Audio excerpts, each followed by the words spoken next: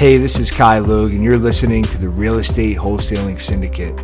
I designed this podcast to get you real, actionable information that you can apply directly into your wholesaling business. There's no fluff, no bullshit, just real advice and real strategies from the best investors and wholesalers in the game. You're just hopping on now. Again, we're going to be talking about seller financing.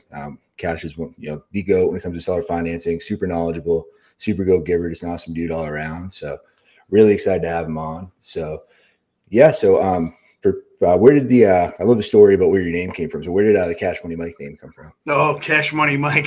So I didn't give myself that name. My daughter, I've got a Division I softball player in my family.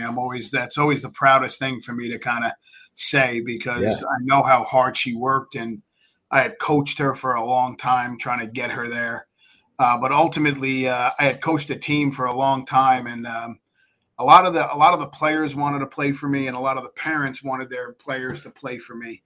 And I wound up at the end of the game, we had won a game, and we were kind of in a little circle there. And my daughter said, "Hey, Dad, I'm starving." And I reached into my pocket, and I had a little knot of cash on me, and I pulled it out, and the pitcher goes, "Cash Money Mike."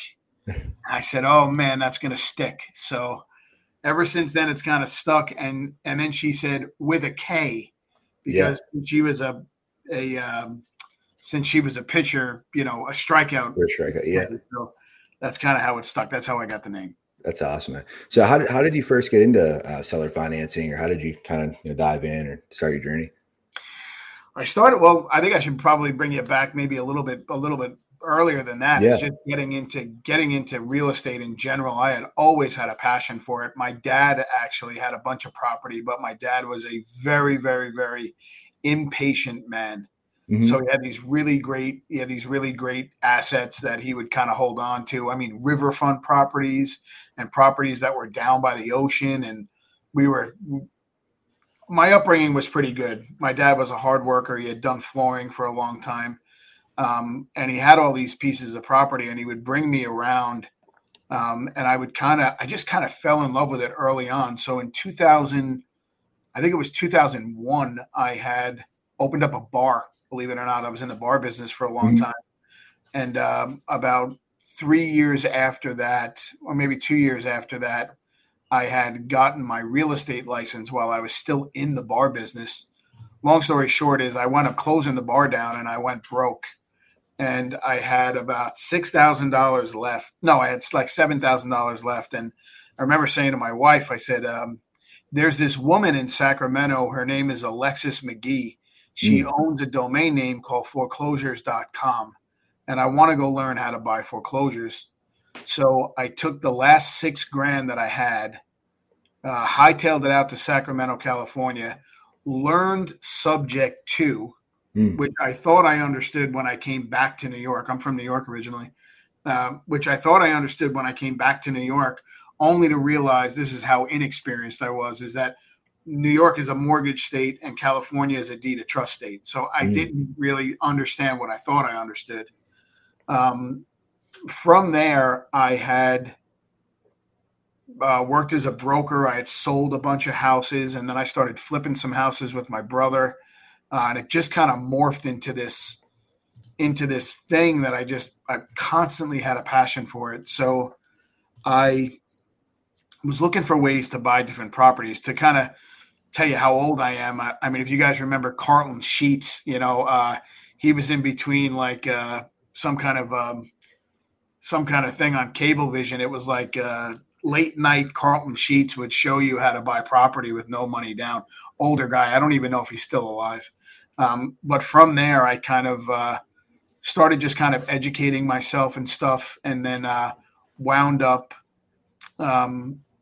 learning creative finance slowly. It wasn't a quick learn for me. There were little pieces that I was kind of putting together, but I do specifically remember one day me waking up and going to the whiteboard and going, "Oh, wait a minute, I got it." And my wife's like, "What's the matter?" And I just started writing down the numbers across the board. And I was like, if we can do this, and this, how do we not pay more than the other guy? And how do we do this? And here's how we get over the interest objection. And here's what we can do. We can move the down payment around. We can move the purchase price around. And it just hit me like a ton of bricks.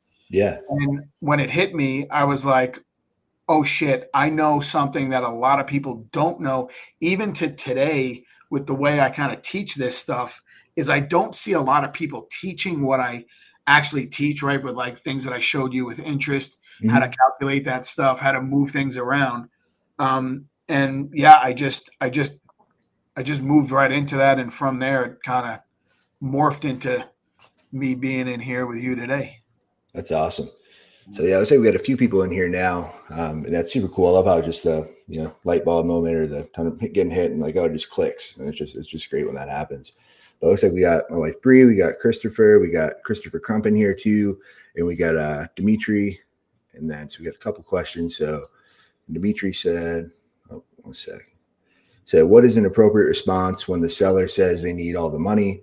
How are you able to build enough rapport to take over their mortgage payment sub 2? Do you normally refi out from the sub 2, or do you worry about the due on sale clause? All right, so we got 4 questions in one. Let's go. Yeah. Let's go with the first question. What is an appropriate response when the seller says they need all the money? So ultimately, if you got on at the beginning, you heard me say that nothing really changes from a prospecting or lead generation standpoint, right? You're always going to lead with cash. If you find a seller that absolutely needs all the money, a lot of the questions that I ask are a little bit what people might feel like is invasive, right? I want to know what you're doing with the money. I want to know where you're going, why you're going there, who you're going with. In other words, if it's somebody primary and they're going to move, I want to know what they're buying. Are they planning on buying? Are they planning on renting? Who are they going with?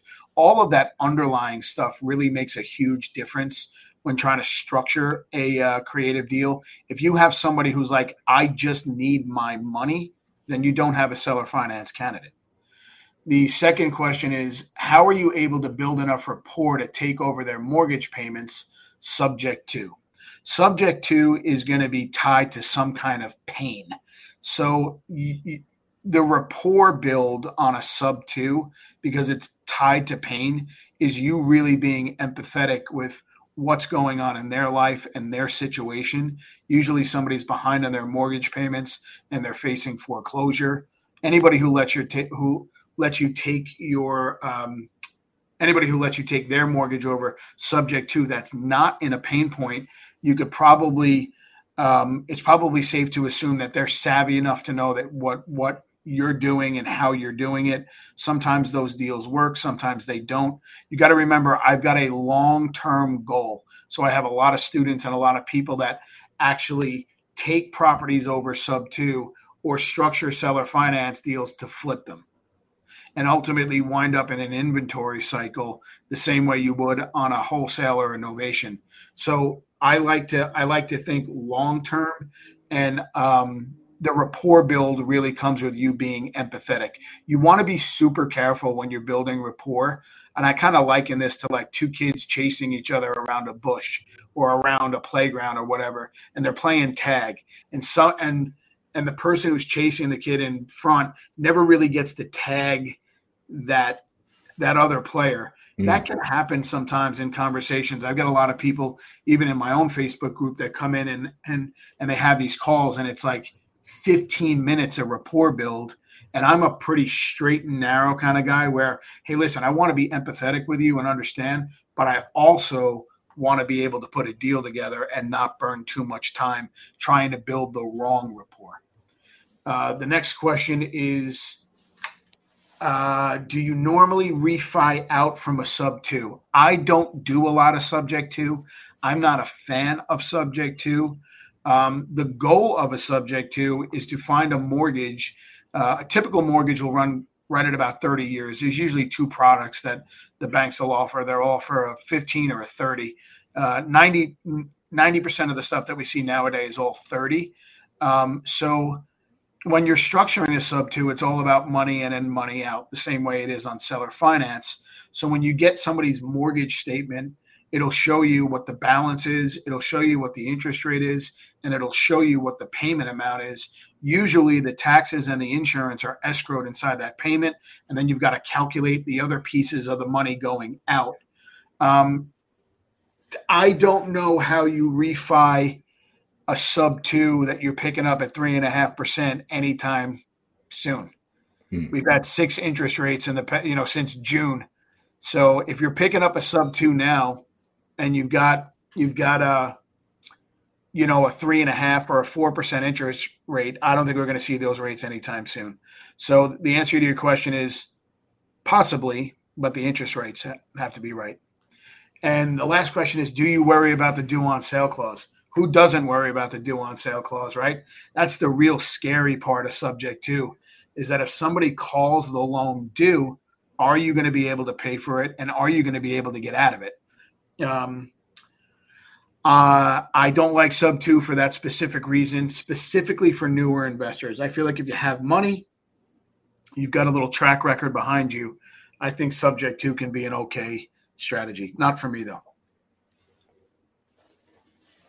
Yeah, that's great. Yeah, those are some great questions. So yeah, any more question, guys, keep posting them in there. So we got fire emojis from Jake, and we got Jamie LeBlanc saying, "What's up, Kash and Kai?" What's up, Jamie? Good for hopping on. I think Jamie went through your training too, I think.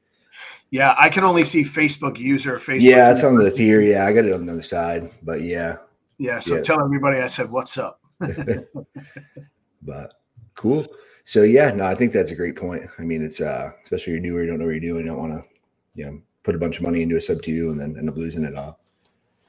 What's really stopping the seller from filing bankruptcy 3 years down the road? Right. Yeah, so obviously they're in a tough spot to begin with, so that makes sense. Yeah, just want to make sure you're careful and you kind of cover yourself, Mm-hmm. Yeah, one of the things I really love to you go over is your magic question that you ask people when you kind of initiate the conversation. Do you mind sharing that? Yeah, I mean, I say it all the time, even out on the social media platforms. When you just can't kick the sellers in the ass enough, right, and you're trying to buy it deep enough, there's one question that I believe you can ask that can change the whole trajectory of your business, and that's, "Hey, Mr. and Mrs. Seller, if I gave you what you wanted, how much time would you give me to pay it off?" And if you listen to that, what I essentially structure there is what people refer to as a balloon. So a couple of terms that you don't use in seller finance. You don't use seller finance. You don't use the word balloon. We don't tell people we're going to pay them off in 10 years. You don't want to scare a seller, right? Especially if you're going to try to get them to be the bank and they don't understand what it really means to be the bank. Your job is to make them feel as comfortable as they can. And in order to make somebody feel comfortable, you've got to talk in crayon language. You got to be able to just talk like this and write it in crayon and say, "Hey, listen, this is what we're going to do." So when I hear people go, "Hey, listen, would you accept terms? I want you to go ahead and, seller finance me this deal. Well, put some terms together that make sense. I'll give you interest and I'll balloon you out in 10 years. The seller is like, "What are you talking about?" So I try to simplify it and think of different ways to ask the question, where if I'm trying to structure a 0% interest deal, I'm saying things like, "If I made you equal monthly payments and I gave you what you wanted, Mr. Seller, I don't believe we have to negotiate the price. I'm willing to give you what you're asking for.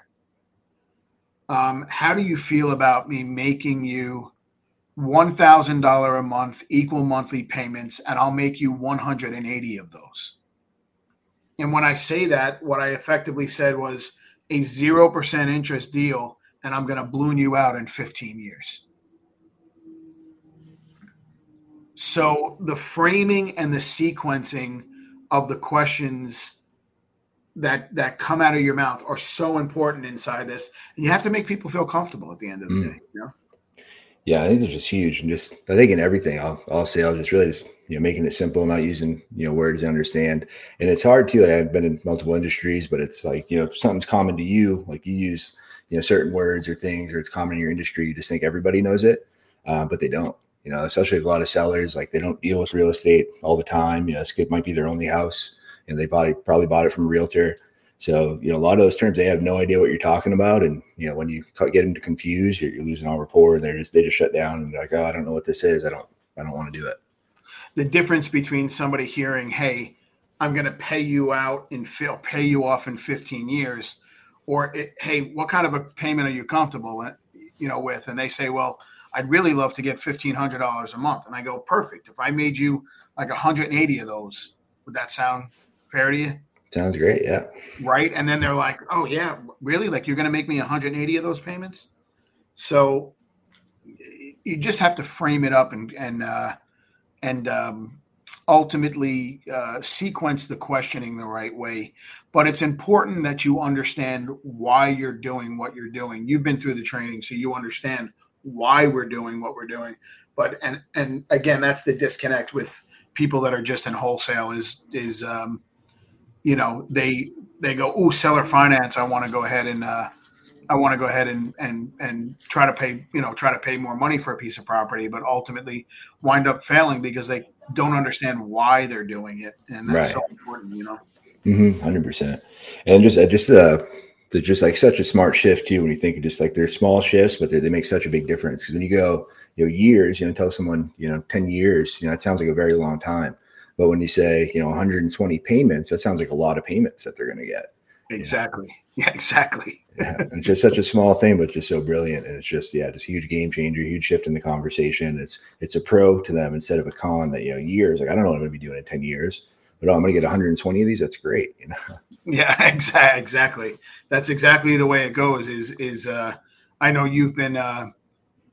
that you've been in the class where I've had a successful student in there, and that's exactly how we kind of framed it up. We just framed it up. Hey, we're going to make you equal monthly payments. We knew to the Facebook user who said, what is an appropriate response when the seller says they need all the money? And I said to you, you need to find out what's happening in their life. The reason why we were able to structure that deal is because we knew what they were going to buy. We knew how much they were going to spend. And then we wound up saying, hey, listen, if we gave you X amount of money every single month and that payment hit your account every single month, it's going to take care of the new mortgage that you're going into. It's going to give you a little extra spending money. And ultimately, we're going to get you to live for free. And somebody hears that and they're like, who doesn't want to live for free? I want to live for free. Yeah, 100%. So it's just really about sequencing the questions, Yeah, it just goes all back into, I think that's a big mistake a lot of people make, is just not asking hard questions or not digging in deep enough, which I know you're a big proponent of, and you always really push people to do, is just really ask those hard questions and don't be afraid, because people like to talk. I mean, just as long as you're going to talk to them on the phone, they're going to open up if you ask those questions, and it's just asking and actively listening and caring, because people want someone to talk to you, and they'll tell you. I mean, just as long as you ask, you're not weird when you ask, and you're just confident about it, and they'll tell you what they want. They'll tell you why they want to move. They'll tell you what their motivations are. You can really you just have to ask.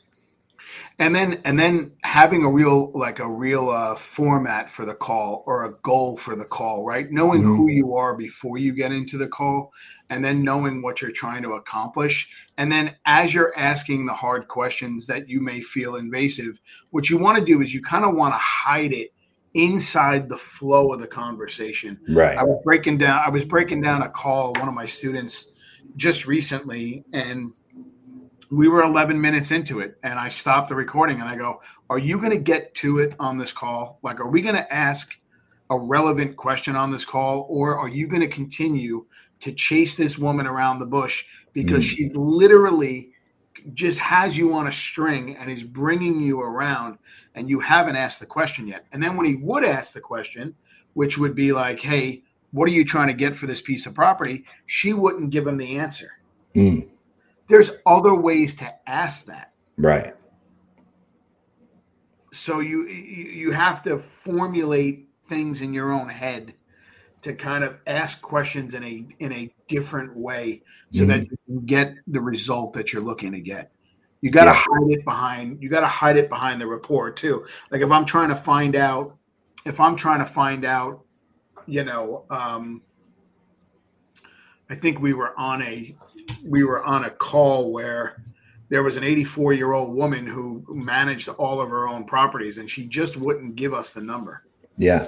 And we were going back and forth, and I'm like, so tell me how much money you're paying, or my student was asking how much money the tenants were paying per month, and she wouldn't give him the answer. And I kept saying to him, like, inside of this rapport that you're building, when she's talking about the pain in the ass tenant who she can't get out and the septic is clogged and she's 84 and she's the one pumping the septic and there's a hole in the wall and all these things, that really leaves an opening for you to kind of hide your questions behind your rapport and have it shown as kind of like empathy. So in other words, you're empathetic with what she's saying, but you're trying to get your question answered kind of behind the scenes, if that makes sense. Yeah, 100%. And it gets easier. I mean, the more reps you get in, the more you talk to people, it becomes more fluid. So it's really just getting it down so it doesn't sound robotic when you're asking the questions. And like Kash was saying, just, it's part of the flow. It's part of the conversation when you ask them. Mm-hmm. And then, so it looks like Dimitri asked another question. He said, is there a minimum percent equity that you prefer to see in this deal? And how do you factor in repairs? It's a great question. Common question. Yeah. And here's the answer to your question. With seller finance, there's 4 things that you need and a whole host of things that you don't need. The things that you don't need, you've been programmed to believe that you need. In other words, you don't need an agent. You don't need a license. You don't need a buy box. You don't need to JV. You don't need any dispo department. We don't sell property here. We don't need any percentage of ARV. We don't need any MAO. There are no drop contracts. There are no lowball offers. Those are the things that you don't need. You don't need anything that you're technically that you would need with wholesale, believe it or not. It's much simpler than that. And real estate is very, very simple, because the next question is, how do you factor in repairs? When you think about it, at the end of the day, a piece of property, every piece of property has a problem. Every piece of property has a problem. I'm sitting in these 4 walls here. There are problems within this 4 walls, right? I know I have a loose floor joist, or I know there's a loose brick outside, or maybe there's a shingle missing, whatever it may be. Everything has problems. And when nothing is going to be perfect either. So when you go into a seller finance deal, I'm assuming you're asking, how do you factor in repairs? This is all about money in and money out. So in other words, if I found a piece of property, normally people would find a piece of property, take their money, they would put all their money into that piece of property, and they would wait 10 years or 15 years for the appreciation to go up. And then I talk to them 12 years into the run, and they go, I'm a real estate investor. And I go, no, you're not a real estate investor. You bought a piece of property, and you're waiting on the market to pay you. I don't wait on the market to pay me. I wait for my tenants to pay me every single month. So when you say, how do you factor in repairs, each property is different. Like, I've got a 13-unit property that I literally, I'm going over contracts right before I got on this, and it's 13 units. And because it's multifamily, we are looking to raise rents without putting any money into it. But there is a cost for repair. I'm just not going to make the repairs now because there's a value add in there without me doing anything to the property.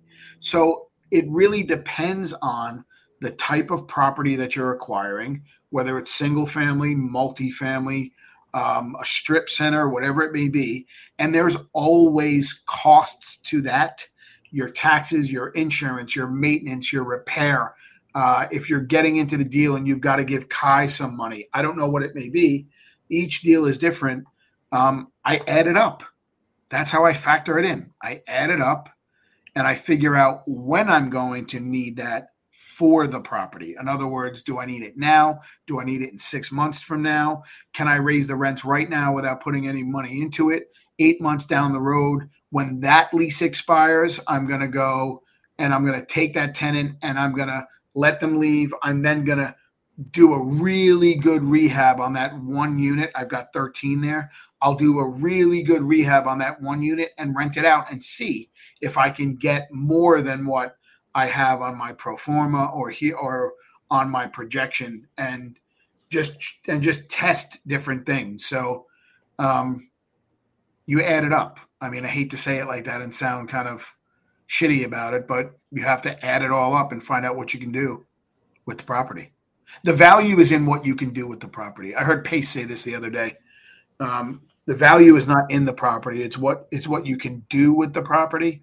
And he's right on it when he says that. The value is in what you can do with the property. But if you've got this short-term mindset, wholesale, I'm going to stack cash, and you don't have a long-term goal, it's very difficult to get over to the other side where I am. Yeah, I think that's a great point. I know it's something you touch on a lot, because I feel like society just in a whole, and just, kind of the time we live in, is just, instant gratification. You want it right now, and you want it fast, and you want to make it overnight. How do people start to make that transition, or how do you make that transition? Because I feel like most people start that way, but how does someone go from one side to the other? Surrender. Literally surrender and go, okay, I'm in this for the long haul. If I'm in it for the long haul and all the big guys are making big money and they're all in it for the long haul, what do I have to learn to help me get to that point? And it's really, a lot of it is understanding how the system in this country works when it comes to W-2s and self-employed and all these different things that we're just so used to. I think challenging or questioning a lot of the things that we're taught. For instance, 2 words, tax, like taxes, right? I mean, my old man, growing up was like, try to stay away from the government. Don't pay any tax. Don't take on any debt. Only later on I realized that the 2 things that really get you wealthy are taxes and debt. So instead of avoiding the tax, I want to know how I can legally, instead of avoiding the conversation, I want to know how I can legally avoid taxes. Not evade tax, but avoid tax. When it comes to, either good debt or bad debt, what is the difference between good debt and bad debt? Who wants to see that debt and why? So if we go to a bank and you have, $100,000 worth of credit card debt, you're not going to get anything. If I've got $100,000 worth of real estate debt and I'm doing a really good job managing that portfolio, I'm going to get whatever I want. And if I have mortgages where people owe me the money, that's where it gets really interesting. You can get your net worth up very, very quickly. And everything has got to be verifiable if you want to go to a bank. That's why there's a real opportunity right now, especially where we are, Kai. In this market, is that there's so much uneasiness and so much craziness going on out here that you could really find. There are a lot of really good deals out there, and we're finding them every day. Yeah. 100%. Yeah, this is a great point, man. A lot of great stuff. So yeah, if you guys have any questions, this is a great opportunity. Post them in the comments. Kash is he's a wealth of knowledge. I learn every time, I talk to this dude, or I listen to him speak, or I'm up on a call with him. It's literally just, there's levels to this, and he's up there, man. He's super smart. So, I know we had that call one time. My mind was just blown because you're just to show me how differently you think about things, because you're like, oh, we're talking about areas like to invest in different areas. And you're like, oh, I pull up the map, and you made it sound really simple, but I was just like blown away, because you're like, oh, you pull up the map and you got to look and see, where the codes are and like see how they're built. And I know, I know like the town's going to build out this way and all this stuff. And I'm just like, wow, man, it just levels to this stuff, and just so cool how you can how deep you can dive into it. Yeah, it's never ending. I think that's what I love about the industry too, is that it's like never ending. It truly is real life monopoly. You break it down, you find a piece of land. That piece of land, let's just say it's raw land. You find a raw piece of land in any town, any village, any city, any county in America, and there are certain things that you can do with that piece of property just by right. And then if you have an idea and you go, you know what, I think an apartment building would be just perfect for this area. You can do that. You just have to go back to the town, say, hey, listen, this is what I want to do. How do you guys feel about it? You get the blessing from whatever agency that you get, and then you run through the motions. And when you do something like that, the education that you get is immense. It's immense. And I've been educated like that for so long. Some of the best mentors, the only mentors that I've ever had, Kai, have been attorneys, title companies, the IRS, my CPA. These are all my mentors, you know, the real deal real estate stuff. So, yeah, it's just the more you dive deep into this, the more you'll realize the opportunity is endless. Definitely is. Yeah. I think that's what I love about it. Because, one of my core values is growth and always learning. And like you said, it's endless. I mean, you can just keep learning and keep growing, and you can just keep moving up. Yeah. Yeah, for sure. But yeah, one of the things I learned is a huge takeaway for me with your trainer, just kind of talking about how, they're basically, why you target who you target is because a lot of people don't keep their books, and a lot of them don't run their business like a business. So, I mean, they're prime opportunity for seller financing because a lot of people can't get loans, or they can't, they're not fundable because they can't back it up and show that they don't have their rent rolls or anything together. So, I mean, I thought that was super insightful. Yeah, there's so many people that so you're looking for neglect. Mm-hmm. At the end of the day, you're looking for neglect. You're looking for mismanagement. You find mismanagement, and inside management, mismanagement is an opportunity. I always say it. Management is where real estate goes to die. It either thrives or it goes to die there. And a lot of the times you can catch it on the way down. And if you're catching it on the way down and you find a good value add, you can make a lot of money. Yeah, 100%.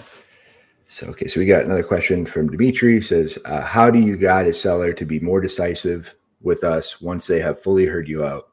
And the second part is, what are your takes on when the seller tells us, I'll let you know, or I have to think it over, or I have to talk to other investors? Yeah, so the first question is, how do you guide a seller to be more decisive with us once they fully heard you out? So I am in the business. I want you to take this the wrong way, but I don't think about the deal. I truly seek to understand the intention of the seller. I'm not thinking about anything other than, how do I gather information? I gather that information, and then I try to leverage that information against the seller. So when you ask, how do you guide a seller to be more decisive with us once they've fully heard you out, that's your job to kind of ask the right questions so that they feel like they can trust you. If they can't trust you, I think you're going to find a lot of indecisive people. So it's all in the questions that you ask. But I can tell you that most of you go into conversations either thinking about numbers or thinking about the deal and you're thinking about the wrong shit. You've got to be thinking about, hey, I'll give you an example, and then I'll answer like the second part of your question. On this 13 unit that we put under contract, it was an older seller. So when I hear older guy or older woman, I immediately say to myself, they want to do business face to face. They want to do business face to face. So we found out where he was. We knew where the building was located. We wound up meeting this guy in Raleigh, and I remember telling a student of mine, I said, here's what I want to know. I want to know everything about everything before I get off of this table. Because if I don't know everything, it's difficult for me to structure anything. And by me wanting to know everything, I come out as much more trustworthy than somebody who's just thinking about the deal or thinking about the money. So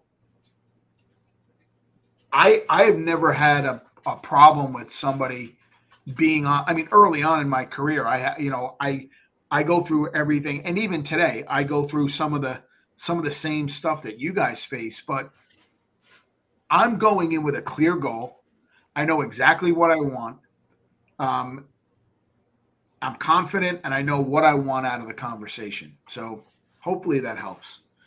And then what are your takes on when a seller tells us, I'll let you know, or I have to think it over? That's code for I don't trust you. 100%. I don't trust what you're saying. Let me think it over. I'm not 100% sure. Let me think it over. You haven't made it enticing enough, or you haven't explained it with extreme confidence that makes them feel like they're going to pull the trigger and do business with you. And the way you get better with that, which nobody does, is by taking reps. Reps over reps over reps over reps over reps. And if you could just commit to taking mountains of reps and identifying deals, you'll be 80% ahead over everybody. Literally. And that's all it takes is reps and identification. Reps and identification. How do I identify deals? No deals, no flow.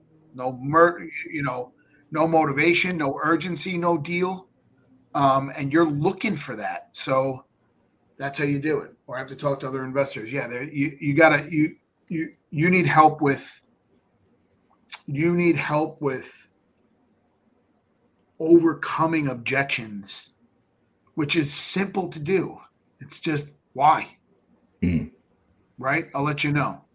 Is there somebody else that you have to talk about? Talk to? Well, yeah, I got to talk to my wife. Well, you told me earlier on the phone. Don't be afraid to throw it back at them. You know what I mean? Phone fear is a real thing. It's a real thing. You just got to get with it. You got to get to it, not take any shit from anybody, and not worry so much about it. You're going to get your ass kicked in. And if you don't get your ass kicked in, you don't learn. You can't learn anything from being on the top. I mean, everything that I can talk to you about, confidently, I've got 20 years of rough road behind me that I'm able to sit here and talk to you like this. You don't get like this by not asking the right questions or getting your ass kicked. Right. That's it. I've got my ass kicked so many times. 100%. Yeah, it's really taking those punches and learn from them, like you said. But yeah, the great thing you mentioned, because I've done sales, my whole life, officially, legally since 18. But yeah, what really changed for me was learning all objections. They're all just smoke screens for fear or uncertainty. And it's really what it comes down to. So just once you know that and to say, hey, there's something they're missing or something I didn't explain well, and just taking ownership of it. That's how you can change it. That's how you can kind of turn the conversation around. Because it's really all it is. I mean, if it's a great program, you're giving them what they want. So there must be something they're missing, or there must be either, some uncertainty in you as a seller, or in your offer, or, the seller financing or whatever it is. There's some level of uncertainty there. So you just overcome it, rebuild the certainty, and just, make the offer again, ask for the business. What's funny is I don't think it's so much that they're fearful, that the investors are fearful of asking the question. They're fearful of getting the answer that they don't want to get because they didn't ask the question right correctly or whatever. So it's not so much, hey, is there something that I didn't ask you? They're worried about, oh shit, what if they go, yeah, you didn't ask me this, and this. And that really is the lesson. That's where you take that, and just like Kai said, you take that learning lesson and you bring it back, and you just get better and better and better. You got to be able to make people feel comfortable. You got to be able to do what you and I are doing right now, chopping it up nice and easy, not wearing this crazy investor hat, being like, oh, I'm an investor. You need to like take it easy. Just go and have these conversations. Say, hey, listen, I'm interested in buying this piece of property, right? Tell me a little bit about it. Well, what do you want to know? I want to know everything. Honestly, Mr. Seller, I want to know everything. Tell them, be honest about it. You get a lot more that way. Yeah, 100%. And it's just so different in the conversation when you know exactly what they want and you can craft a solution for exactly what they want. I mean, why would they say no? I mean, why would they have to think about it? If you're, they want to go be closer to their grandkids, they want to move across state, be closer to their grandkids. They need, $2,000, they need $1,200 a month or whatever the number is to live and be happy. And, and they're good. Basically them winning the lottery, they never have to worry about anything again. So if you can give them that, they're not going to say no. They're going to want to do it. 100%. But no, that was a great question though. So I feel like a lot of people have that and wonder that. So, but yeah. Another thing I want to talk to you about is the boardroom, man. I'm super excited about that group. Super excited. As soon as I saw that email, I jumped in. I was on another call and I was like typing my credit card in during that call. And I'm like, oh, I'm jumping in this, man. So I'm super excited to launch that. Yeah, that's going to be amazing, man. We're just getting started there. So yeah, the boardroom is a private seller finance. It's a private Facebook group, all based around seller finance. What's so cool about that group is that I've got students in there like you that have been through the training, that are willing to help other people. I know everybody. That's what I really love about the real estate community is everybody's really willing to help one another. I think it's probably the most giving community that I've ever been a part of, because we're all a little off in this industry. Every one of us, right? We're all a little fucked up. We've all been through some shit. We're all trying to make our way. We all can see the bigger vision. So I love that about this community, because I was misunderstood for so many years. With the training, I was going to keep the boardroom strictly for my students. And then there were so many people who had reached out. I'm like, you know what? Everybody can benefit from this thing. So I opened it up. It is a private Facebook group it's a paid group. It's $99 a month for people to get in. And what we're going to do in there is just it's going to be an amazing experience, because I've come up with this idea that maybe I'm going to do things a little bit different than what you're kind of used to seeing out there on social media. Were you on the last live with Max Jimenez? No, I missed that one. I think I heard about it, but yeah, I missed it with in your ear.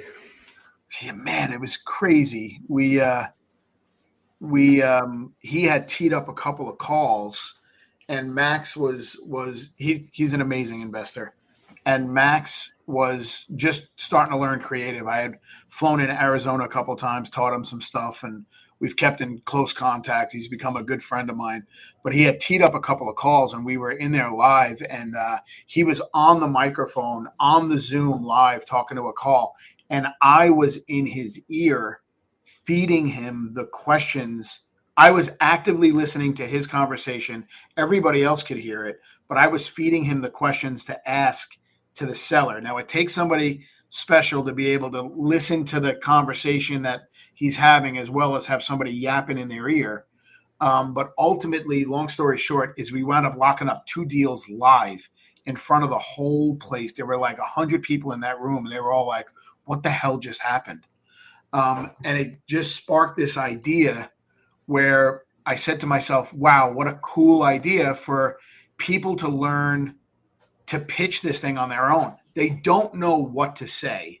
So who better than to have them in their ear but me when it comes to seller finance? I'll be in their ear. I'll tell them exactly what to say, which will alleviate a little bit of tension. People get into conversations. They're like, I don't know what to say. I don't know what to say. It's like, hey, just focus on me. I'm going to listen for you. You're going to go ahead and repeat what I say exactly in the tonality and in the cadence that I say it in. And then all you have to do is mimic me. We'll take that call, we'll record it, we'll break it down, and then you get to watch you pitch it, rather than somebody trying to find somebody out on Instagram or Facebook and resonate with them and try to emulate them. You get to watch yourself do it. And the more you do that, you're going to be like, oh shit, I could have asked that on my own. Yeah. And I think that's going to kind of catch fire. It's called In My Ear with Kash. Yeah, no, that is epic. Yeah, man, I'm super excited for that, man. I think it's a great idea, and yeah, I'm excited, man, to see how those go down. I think it's gonna be a lot of fun. It's gonna be awesome. I cannot wait. Cannot wait. But yeah, I'm pumped, man. I'm happy. You know, I'm so grateful they put the community together because it's already you already see it's gonna be great. So many go givers and people posting their calls in there and everyone helping each other already. And I think that's the foundation, man. You have that, and yeah, it's gonna blow up. Yeah, we're just getting started in there. We're still kind of working behind the scenes with posting some stuff and getting some stuff kind of loaded in there. But we'll start breaking down calls here shortly and getting in there. I think what I might do is I might go in there a little bit more often here, like right off the rip, maybe once a week. I've got it where I'm going in there every other week. My schedule is getting a little bit busy, but I want to spend more time inside that group because there's a lot of badass investors in that group, and I just know we're going to put a ton of deals together. So I want to get in there and start getting people deals and start putting these things together. And it's going to be amazing. Yeah, 100%. Yeah, just some of the success stories just crazy. Like Luke, going from, just starting and working with you. And then was it $12 million portfolio, or I had to put his business out there, but something crazy like that, right? So he had started with some single families. The story about the deal that he got with that sixplex.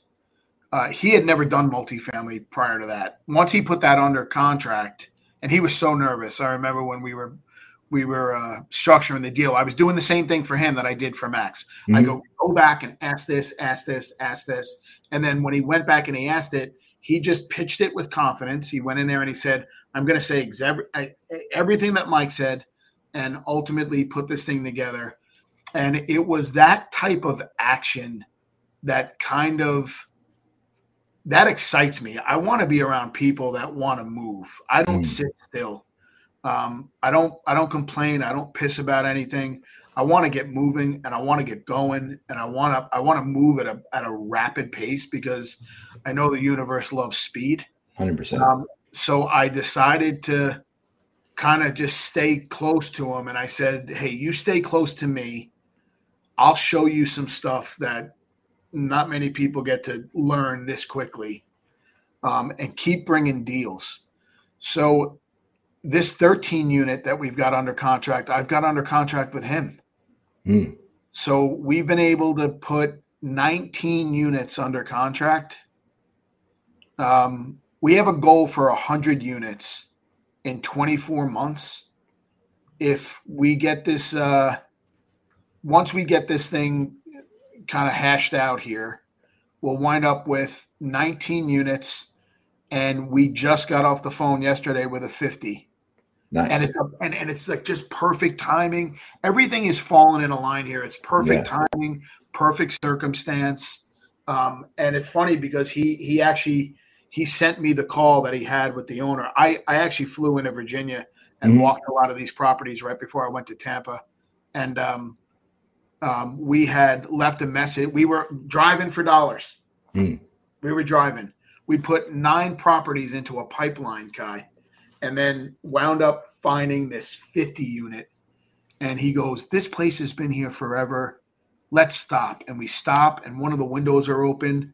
And I said, "Does somebody have a pistol?" Because I was like, we're about to get jumped out in this place. Yeah. But long story short is, one of the windows were open, and I looked in. It was full of mold. And I was like, okay. And then I'm looking at the grounds, and I could see there's some water intrusion. And this thing was like half empty. Wow. And there was a number. We found a number. We called the number. We've got the call recorded.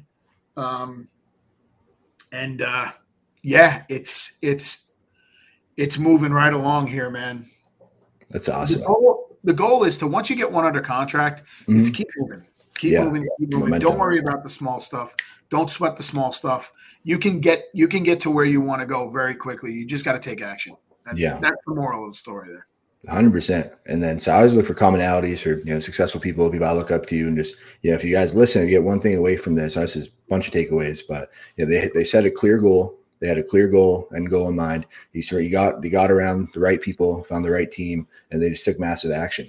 And if you guys do that, I mean, you're going to win. It's not a matter of if, it's a matter of when. Yeah, you can't not win. It's impossible.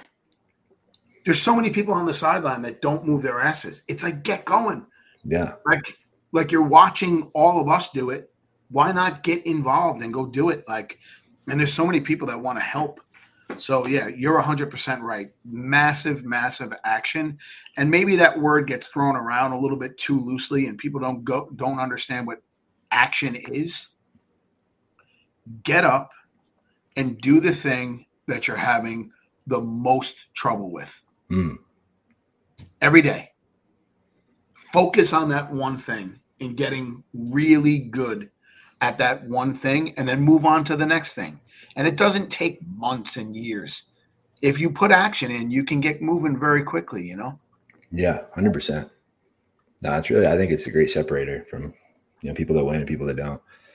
100%. Hey, this is Kai Logue. Thank you for listening to the podcast. I truly appreciate you. If you want more of this information and you want to see these actually recorded live, go ahead, join our Facebook group. It's the Real Estate Wholesaling Syndicate.